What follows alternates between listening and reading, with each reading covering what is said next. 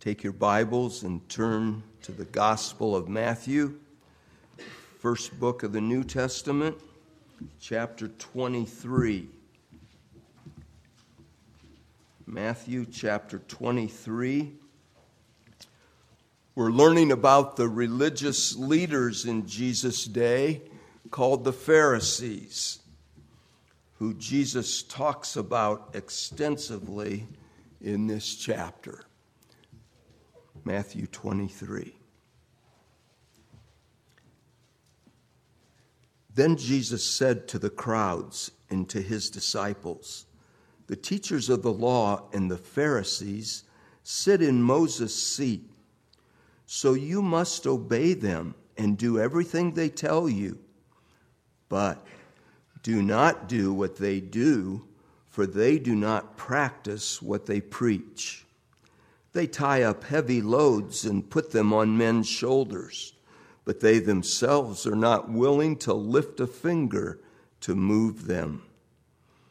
Everything they do is done for men to see. They make their phylacteries wide and the tassels of their prayer shawls long. They love the place of honor at banquets and the most important seats in the synagogues. They love to be greeted in the marketplaces and to have men call them Rabbi. But you are not to be called Rabbi, for you have only one master, and you are all brothers. And do not call anyone on earth Father, for you have one Father, and he is in heaven. Nor are you to be called teacher, for you have one teacher, the Christ. The greatest among you will be your servant, for whoever exalts himself will be humbled, and whoever humbles himself will be exalted." Let us hear God's word.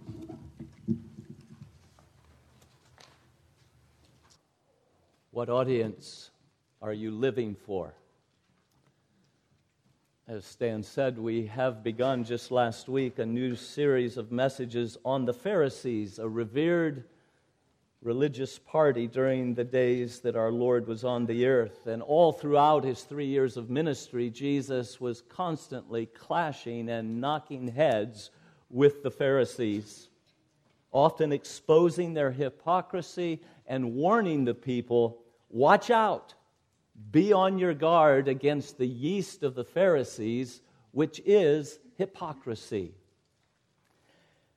But his most scathing warning came just a few days before his crucifixion, and that's what we have here in Matthew 23. His last words to the crowd in the temple. From this point on in Matthew's gospel, he's speaking only to his disciples. But here's his last chance to say something to the crowd as they gathered as a large group in the temple. And he takes that opportunity to warn them against the false religion of the Pharisees. Now, they were regarded as the experts in the law. They were the revered teachers in Israel, the most holy people in Israel, as they were viewed. And their reputation and influence, therefore, upon the people made their teaching and example most dangerous to them and to the eternal souls of the nation of Israel. So here in Matthew 23, the Lord Jesus pulls off their masks and gives us to see them as they really are. Not at all what they appeared to be. Now, last week we saw this hypocrisy in the way that verse 3 says, they say and do not. They were great at laying down the law for others while not doing it themselves. Hypocrites is Jesus' defining word for them. Saying one thing while doing another. Condemning in others what they excused in themselves. Or in the words of the NIV, not preaching or not practicing what they preached. Verse 4 told us last week that they piled all sorts of burdens upon others. They did this by adding to the laws of God the laws of man, the traditions of the rabbis, an endless list of further rules that ended up being a heavy burden, a burden so heavy that it was more restrictive than the law of God itself was. And in this way, the very commands of God which were given to us for our good and for our advantage and benefit actually became something that was burdensome and oppressive to man. And though they piled these rules on other people, they made their own exceptions to the rules whereby they could get around all these additional rules. And so sometimes even their traditions contradicted the very commands of God. Well, since their religion was all law and no gospel, they did not lift a finger to help others then with this load that they were dumping on them. No gospel of grace to save them from their sins and from its guilt, its power. No gospel motives to move them. No power from God to help them obey. Just the law that condemned them. Well, we come today to our Lord's next serious charge against the religion of the Pharisees. It's found at the beginning of verse 5 here in Matthew 23. And it's simply this line: everything they do is done for men to see.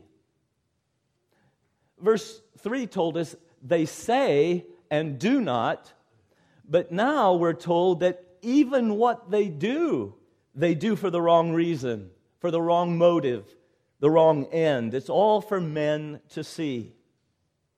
Now remember, Jesus' favorite word for these men are hypocrites. We'll see that appearing some 7 times, I believe, 6 or 7 times in this chapter.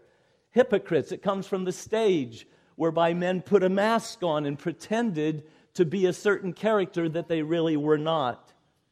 And that's the name that Jesus gives to these Pharisees, pretending to be more holy than they really were. Whether they were fully aware of it or not, all that really mattered to them was what men saw them to be. They were on a stage, and the only audience that concerned them was the people watching them, rather than the all-seeing God who alone deserves to be worshiped and obeyed. Everything they do is done for men to see. Let that sink in. Everything. That's quite a sweeping charge to make. But remember who it's coming from. It's coming from our Lord Jesus.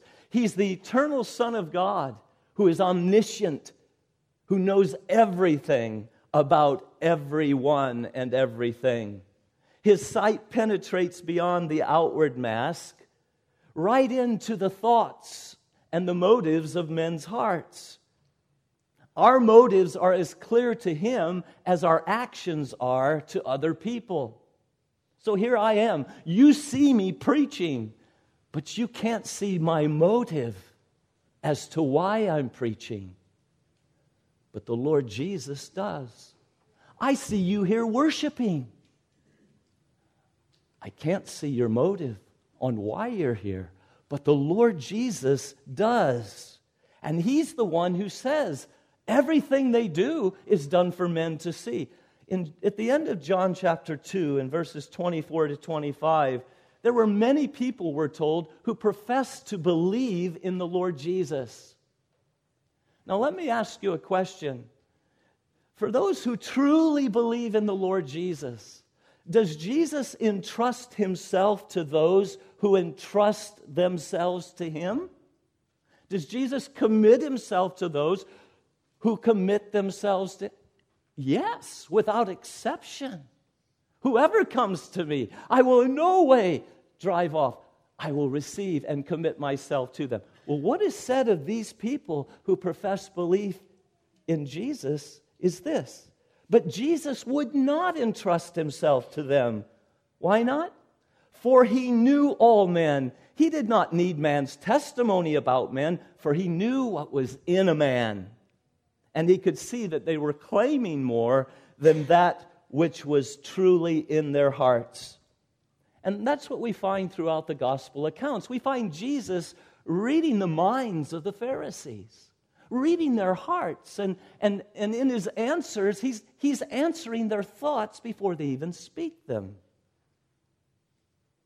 He knew what was in a man. Those words from 1 Samuel 16:7, the Lord does not look at things man looks at. Man looks at the outward appearance, but the Lord looks upon the heart.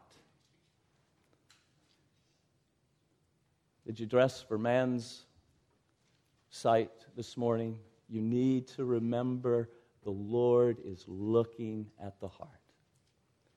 That's something that the Pharisees cared nothing about. So he's the one who says of them, everything they do is done for men to see. So hold your place here in Matthew 23 and turn with me back to Matthew chapter 6. We've been studying the Beatitudes in Sunday school, the adult class. And this comes from the same sermon, the Sermon on the Mount. This is early on in Jesus' ministry.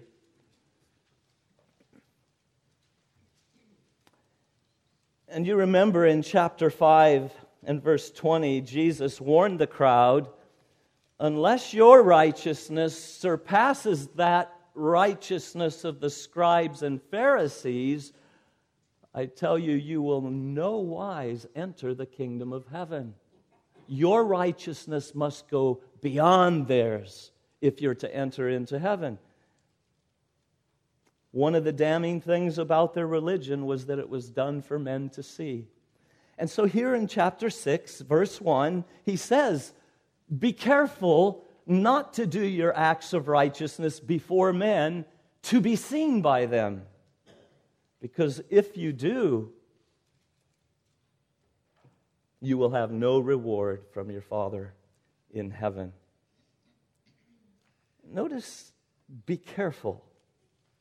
Do you know, Christian, that your flesh is no different from the Pharisees' flesh? It's no better than the Pharisees' flesh. What the flesh wants is the same.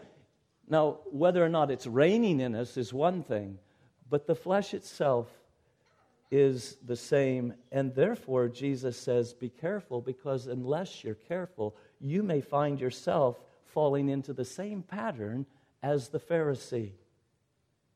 So this is not exclusively their problem. This religion is alive and well, and we find something of it in our own flesh, that remaining sin within. They did everything to be seen by men. Now notice, Jesus gives 3 examples in which he exposes the Pharisees. First, he says they gave to the needy in order for people to see them and to be impressed.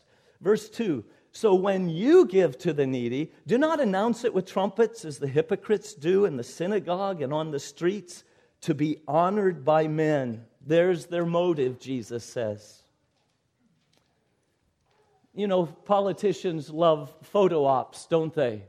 They love to be on the evening news in the soup line at some mission, serving these poor people. And I've often wondered, do they ever go down there without the cameras? Without the cameras showing the world how compassionate they are? I don't know. I don't know that. I really don't. But the Pharisees didn't do that. If there were no people around, they weren't giving.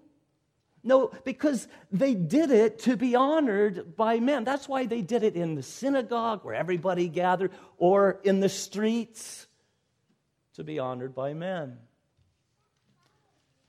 Now, whether the trumpets, it says that they don't announce it with trumpets, whether they actually blew trumpets before they threw their money into the plate, or whether it's just a symbolic metaphor, what it's telling us is that when they gave, the Pharisees said, looky here, what I'm doing.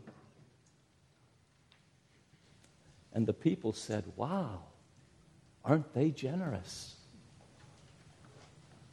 And Jesus says, they have received their reward in full.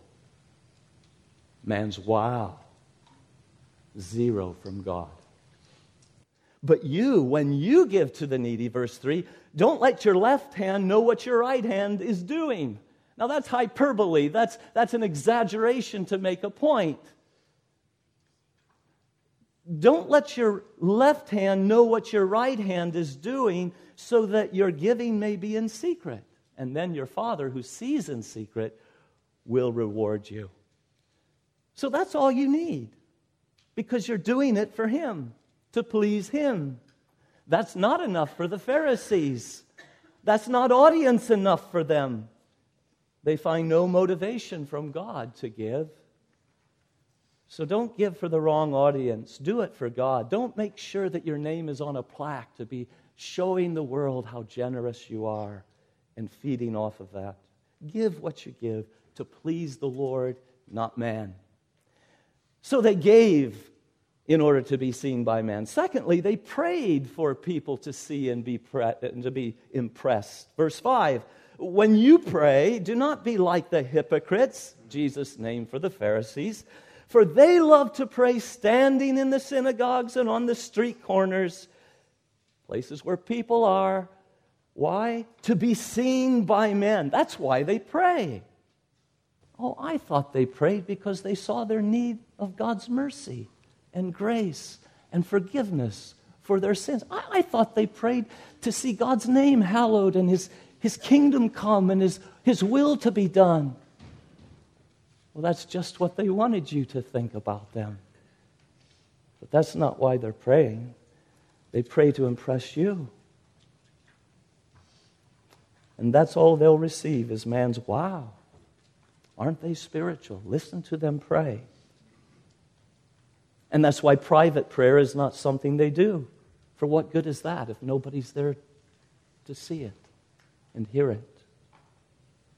So Jesus says of them in Mark 12 and verse 40, they devour widows' houses, and for a show they make lengthy prayers. Yes, everything they do is for a show, to be seen by men. But when you pray, go into your room, close the door, pray to your Father who is in heaven. Then your Father who sees what's done in secret will reward you. Enough to know His eyes are on me. His ear is open to the righteous. The audience of one is enough for God's people. Now, that's not a condemnation of public prayer. We've had public prayers this morning. No, the Bible teaches public prayer. But it's saying the reason they went public with their prayers is just to be seen by men. So they gave their money and they prayed for people to see. Now, thirdly, they fasted for people to see and to be impressed. Now, fasting is when we temporarily lay aside food or other lesser important things in order to seek the face of God more undistracted as the one thing needful. There's something burning in our heart we want to see, and so we fast as well as pray. And so verse 16, when you fast, do not look somber as the hypocrites do, for they disfigure their faces to show men that they're fasting.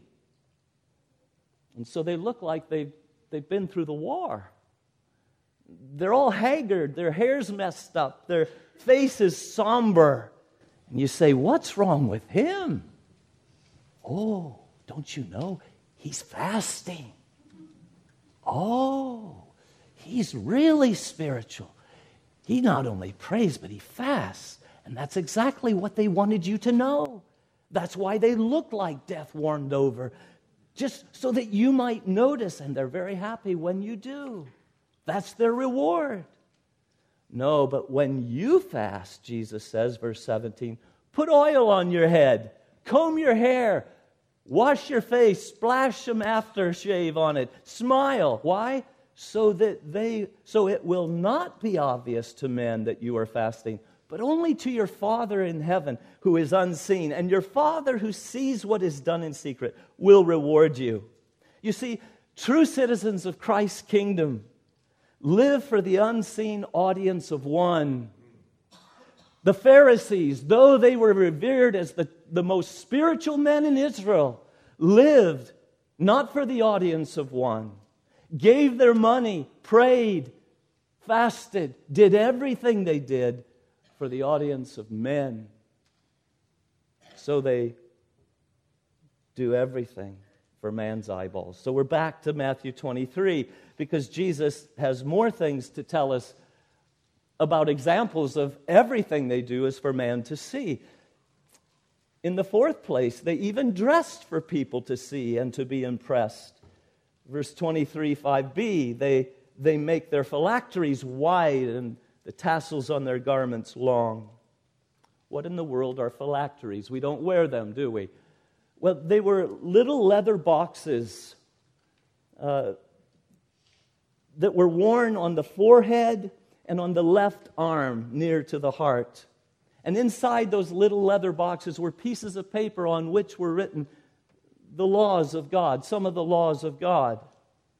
And there are Old Testament passages that refer to writing God's law upon our minds and keeping it near to our heart. And they super literalize that. And so they literally put a little box on their forehead and on their left arm near to their heart.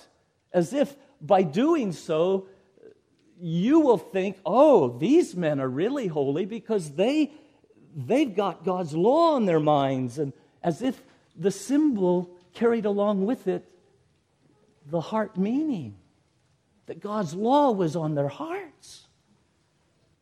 And it says they make wide their phylacteries, the bands that held them, just to be sure you didn't miss it when you walked past them. They had these wide bands to catch your eye so that you would see what it was they were wearing. And they did much the same with the tassels, which they made long. In Numbers 15, God commanded the Jews to have 4 tassels on their robe to remind them to obey all of God's commands. So the Pharisees not only kept the law and had these tassels, but they went beyond with extra credit and made their tassels long. Why would anyone do that? To be seen by men. That you might know just how serious they are about keeping God's commandments. So they dressed for people to see and being impressed. Fifth, they also chose seats for people to see and be impressed. Verse 6 says, they love the place of honor at banquets and the most important seats in the synagogue. Now, I don't believe that certain seats are necessarily in and of themselves sinful, but what is sinful is that they love those seats. They love those seats of honor. The most important seats. Why? Because it made them look important to others. If you see us sitting on these important seats, well then, you know where you stack up in comparison to me. It was all for men to see. Remember, image is everything to these men. What they look like to others. Jesus says they love honor from men more than honor from God. So the important seats fed their egos, and that's why they chose them. And then, lastly, they took titles of honor to impress people. Verse 7 says they love to be greeted in the marketplaces and to have men call them rabbi. They love to hear others acknowledge their superior knowledge and holiness. Rabbi or teacher literally meant my Lord. And that sounded so good to their ears that it was worth a walk in the marketplace just to hear it. My Lord, my teacher, my rabbi. But you, verses 8 to 10, you're not to be called rabbi, for you have one master, and you're all brothers. And do not call anyone on earth Father, for you have one Father, and He's in heaven. Nor are you to be called teacher, for you have one teacher, the Christ. Who's speaking? The Christ. You see what he's saying? He's not saying that it's wrong to acknowledge that the guy that married your mother and fathered you is your father. It's not wrong for you to call him father. That's not the point at all. Leader. The Bible calls the leaders of the church, the leaders. So that's not the problem. No, the problem is elevating men as if they're the last words on religion. Oh, Father, you're at the top. No, we have one Father, and we're all brothers. That's brothers and sisters. That's the leveling field. And there's just one ultimate teacher, and he is the Christ. He came to bear witness to the truth. He is the truth. So don't be seeking these elevated names to make yourself out to be something special above your brothers and sisters. Well, they took titles of honor to impress people. Their whole outlook reveals a wrong view of leadership, doesn't it? It's a leadership of self-exaltation instead of humble servant leadership to God and to others. And so Jesus says, the greatest among you, verse 11, will be your servants. The greatest among you will not be these who are sitting in their most important seats. That's not how you find the greatest among you. You find those who are serving others and serving God. And that kind of greatness was completely foreign to the Pharisees. They were all about lifting themselves up. Why? So that others would see them and think more highly of them. But Jesus says, in words aimed more than once at the Pharisees, verse 12, whoever exalts himself will be humbled, but whoever humbles himself will be exalted. So, we'll pause there this morning. I trust you can see from this why I said that when walking through the state park and seeing a sign, Tyrannosaurus Rex, and you say, oh, somebody's playing games, that critter's been extinct for centuries. That we don't read Jesus' warning here in Scriptures. Beware of the Pharisees. Beware of their teaching. Beware of their hypocrisy. And have the same reaction. Oh, come on. They were extinct long ago, back in the first century. No, the teaching, the hypocrisy, it's still with us. And that warning is for us as well. It's still a danger, both around us and, worst of all, within us.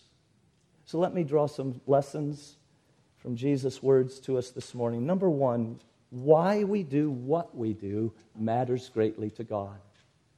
Why we do what we do matters greatly to God. In fact, it makes all the difference in the world. Haven't we seen that? It's not enough to content ourselves. We're doing the right thing.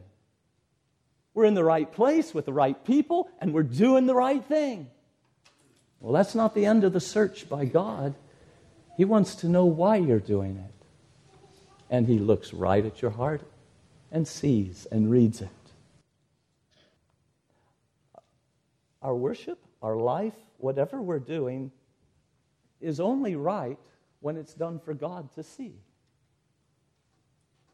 And that means that, indeed, not just our worship, but everything we do is to have this God-word orientation to it. We're doing it because of God. We're doing it for God. Whatever we do, whether we eat or drink or whatever we do, we're to do it for the glory of God. 1 Corinthians 10:31. For His honor, not mine. I'm to do it to receive His praise, not the praise of men. And whatever we do is to be done to please God and not to please men. So we're told, find out what pleases the Lord. Make it your goal to please the Lord, that you may live a life worthy of the Lord and may please Him in every way. Ephesians 5:10, 2 Corinthians 5:9, and Colossians 1:10. Whatever we do is to be done by faith in God. Romans 14:23, because everything that does not come from faith is sin. Here faith is spoken of as that conviction of what we know to be true. And I am to do whatever I do out of a conviction that this is what God wants me to do. I do it because He says so. I don't do it just to have you see me or some lesser reason. It must be with an eye of faith to God who commands it and requires it. It's to be done in love and gratitude for God's boundless mercies to me, Romans 12:1. So true religion is a Godward orientation to life. It is done primarily for the audience of one, for Him and His authority, and His approval. So the contrast could not be sharper with the Pharisees. Everything they do is done for men to see. Everything we do is to be done for God to see. So is that why you do what you do?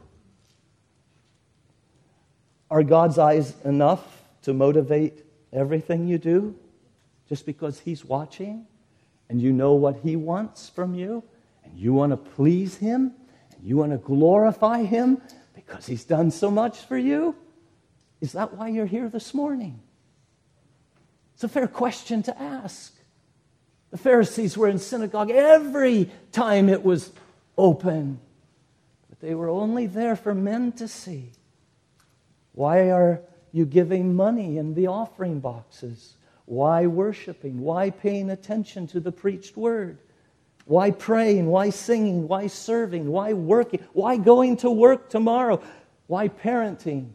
Why doing everything that you do? Children, listen up. Listen up. Is that why you obey your parents? Because you know God wants you to, and you know it pleases Him. Colossians 3:21 says, "Children, obey your parents in everything, for this pleases the Lord." That's the reason. That's the motivation. You know, many children don't care what pleases the Lord. That doesn't motivate them to obey. They couldn't care less about what pleases the Lord.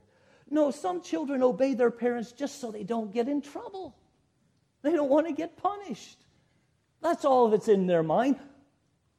Mom and dad, punishment there. There's not a thought at all Godward in their obedience to their parents. But you show that Jesus is your Lord and Savior, children, when you obey mom and dad because this pleases the Lord. And that weighs in heavily for you. You want to please the Lord. You want to honor Him. So some people, when their parents are present, they obey. But when they're absent, they don't. Because that's all that they care about. They're living for men's eyes, not for God's eye. You see, you may not feel like doing what mom and dad say. Oh, but if it pleases the Lord, I will do it. That weighs in big time with you if you're one of God's children, young people. Pleasing God because He wants it done. That's what separates the Pharisee from the true child of God. So why you do what you do matters to God. Motives matter. Secondly, this is why Jesus Christ alone is judge in the final day. No one else is qualified to punish or reward. Why not? Because only He knows why we did what we did. Right?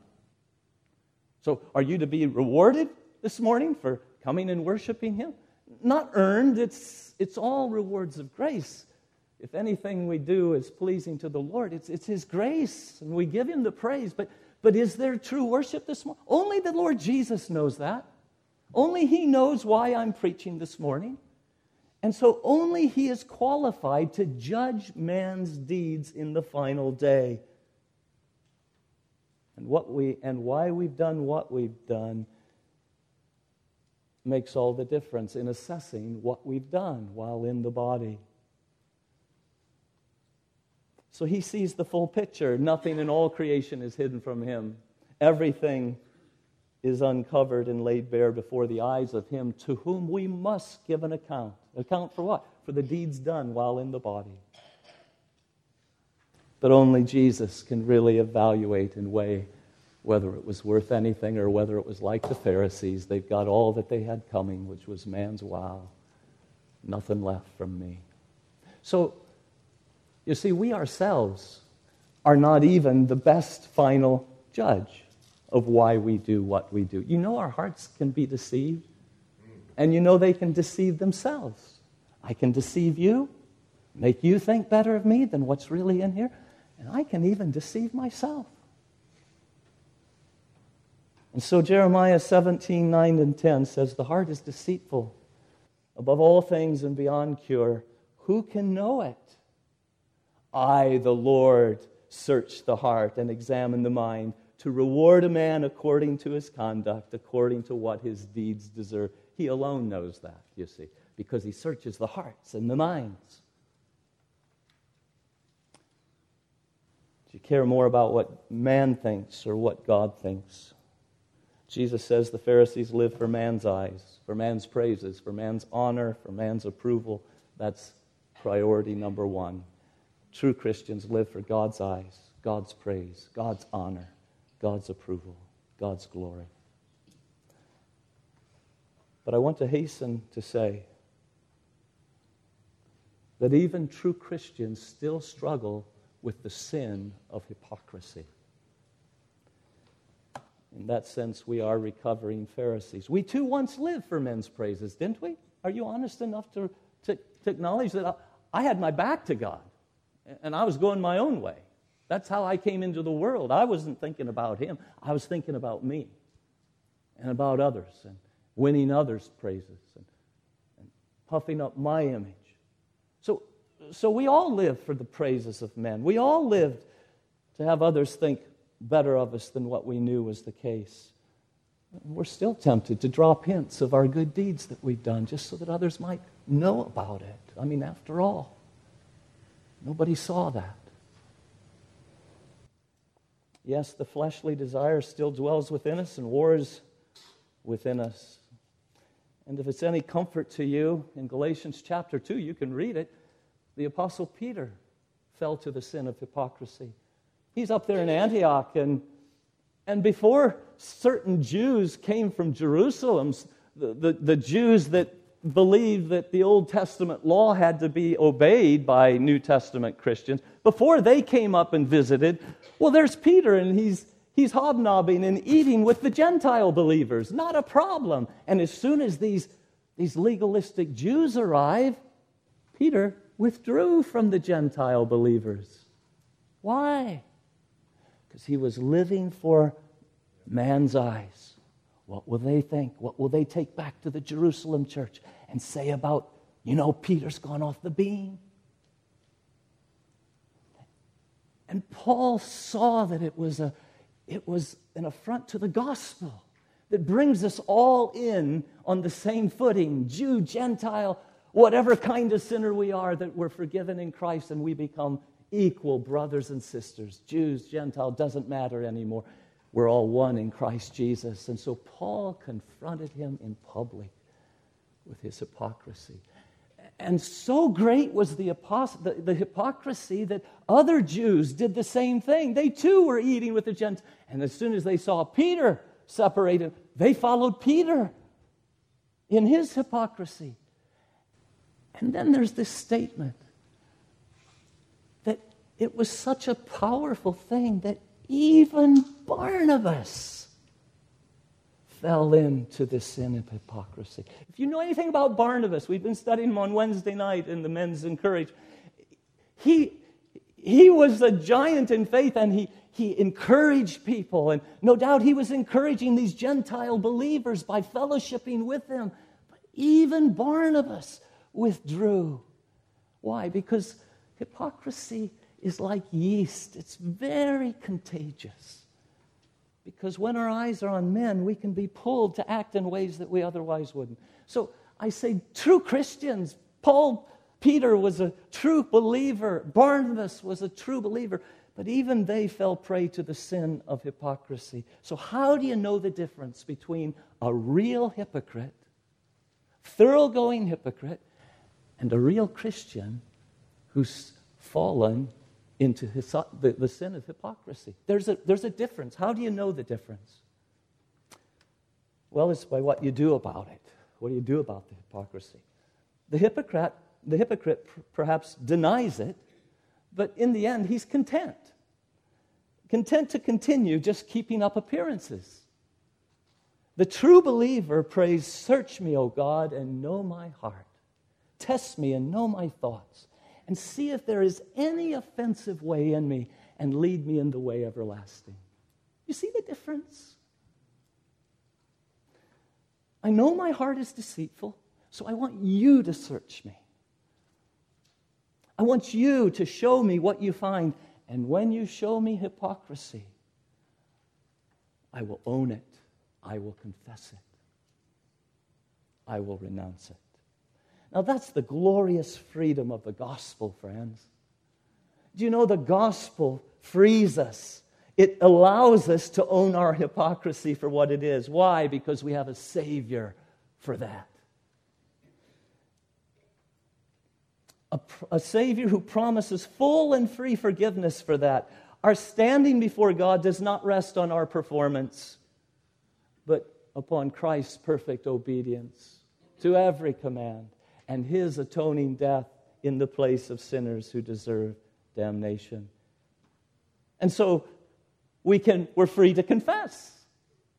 And as I stand before God confessing, He is faithful and just to forgive me my sin and to cleanse me from all unrighteousness. And not just that, but to empower me to guard against hypocrisy and to be more concerned than just what I do, but to be concerned about why I do what I do. I find in the gospel motivations to fight against the sin of hypocrisy. I find strength in the Spirit of Christ to not go on pretending to be better than what I am. So that's how you know a true disciple of Christ. He confesses his hypocrisy and turns from it. A true hypocrite doesn't. He's pleased with his claim, and it keeps people under him and under his control. And so we pity them. We pity the true hypocrite. Why? They don't have a Savior to go to. You see why they cling to this high esteem of people? Why they've got to convince themselves that they're so holy and sinless? Because they don't have a Savior to represent them in the day of judgment and to show His blood that atoned for all of their sins. They don't have a Savior's perfect obedience put to their record. No, all they have is their performance. And so they've got to keep up the appearance, both for themselves and for others. And oh, how sad they will look in the day of judgment when they stand before Him, of whom it's said that nothing in all creation is hidden from His eyes. And He sees their motivation, and it all just crumbles before the all-searching eye of Christ in the day of judgment. We pity the hypocrite. Jesus asks, how can you believe? Talking to these Pharisees, these rulers, how can you believe if you accept praise from one another? If that's your interest, how can you ever believe on me? You accept praise from one another, yet you make no effort to obtain the praise that comes from the only God. They love praise from men more than the praise from God. And you see, the praise we love is the praise we live for. And so Jesus exposes their heart love for men's praises behind all that the hypocrite does. So what are you this morning? What are you? Are you a hypocrite? Are you just going along with this whole game because of your wife, your husband, your parents? But it's not the real thing with you. Jesus sees. And if that's you, cry out to Him for mercy. Do you know Jesus saved two of the worst hypocrites? I think it must have been the top Pharisees of the day. Saul of Tarsus. Jesus loved him and saved him.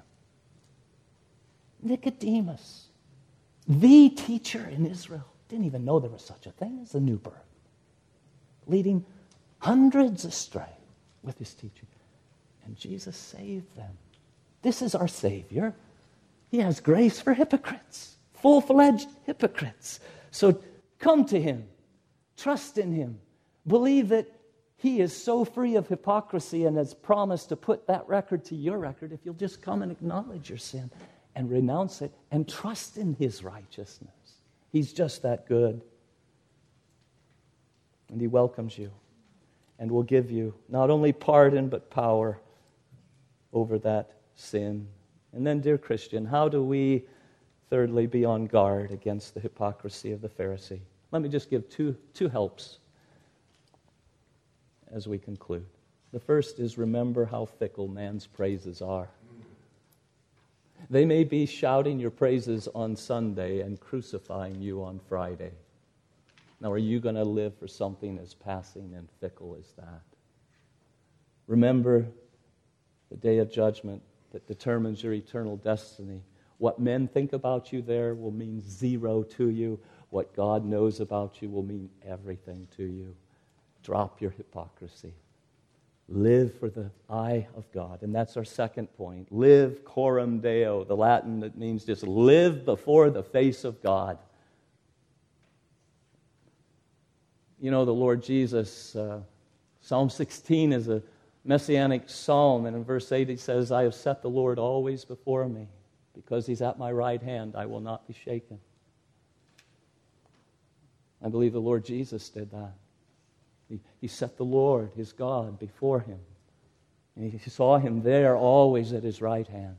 That kept Him from being shaken by whatever was happening, but it also kept Him living Godward. He lived in the presence of His Father. And that's so key to us, shattering this hypocrisy root that still wants to sprout in our hearts from time to time. I live before the face of God.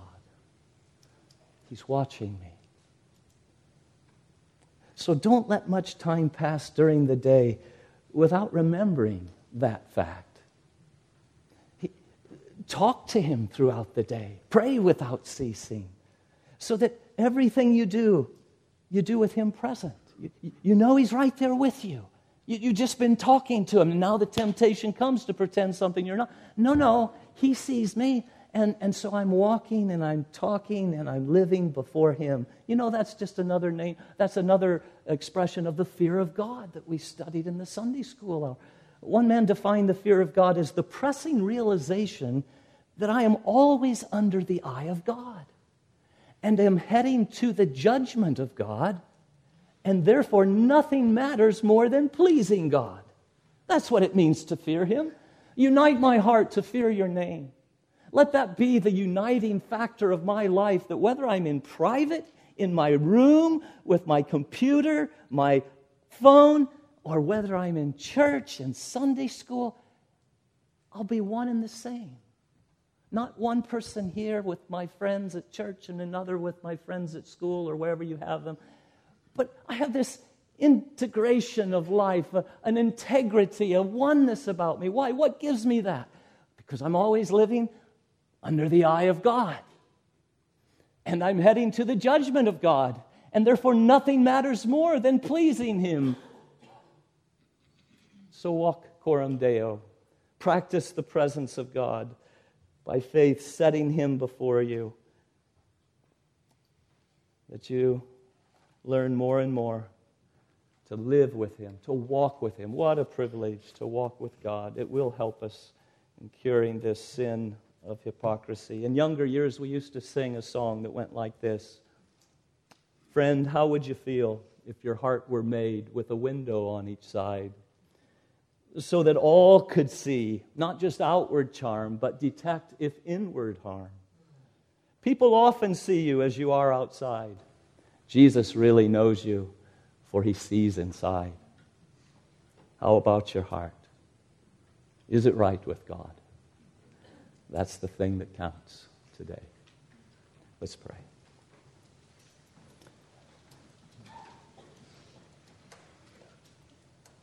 Father, we find that Your Word searches us and tries us just as we need to be searched and tried. And we sang at the outset, we have not feared you as we ought. We've not lived with a sense of you watching everything we do. And we thank you that we can come and confess that and know that in Jesus Christ we have the promise of forgiveness, the promise of help. Thank you for the gospel. Help us to live upon it, to live upon our Savior, to walk before Him all the day long. Teach us that. And if there's those that are just living for the eyes of men and not a Godward life, we pray, save them even today and bring glory to yourself and everlasting good to them. We ask in Jesus' name. Amen.